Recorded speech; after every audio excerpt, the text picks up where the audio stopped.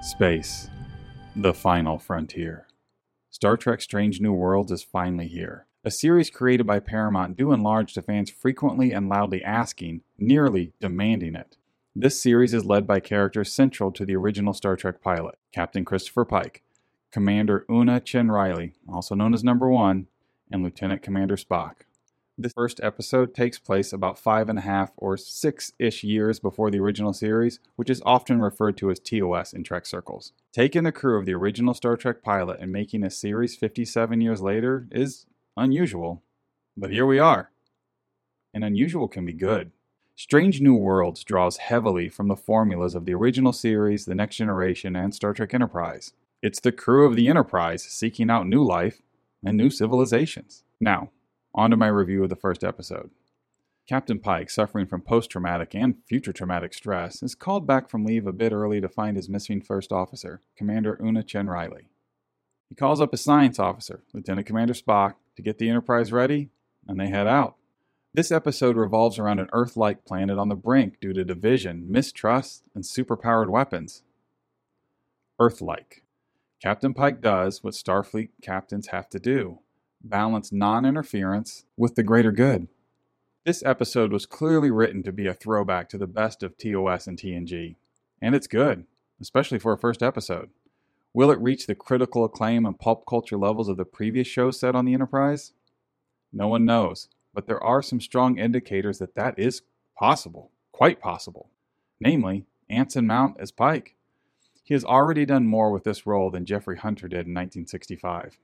This is an ensemble piece, but the success of this series will hinge mostly on the writers and the performances of the big three, Pike, Una, and Spock. We don't get to see enough of Una, played by Rebecca Romijn, in this first episode, but I have high hopes that she is perfectly cast. Ethan Peck plays this version of Spock, who is somewhere between the Spock of the 1965 pilot and the Spock of the original series, which is exactly where he should be. We also meet Cadet Uhura and Nurse Chapel, who will surely have much more to do in the upcoming episodes. There are many new characters as well, but one new character I'm unsure about. And I think that's by design. We shall see. Trek does what core Trek often does, projects issues we face in our real-world present into their fictional future and then reflect it back to us via their characters and settings.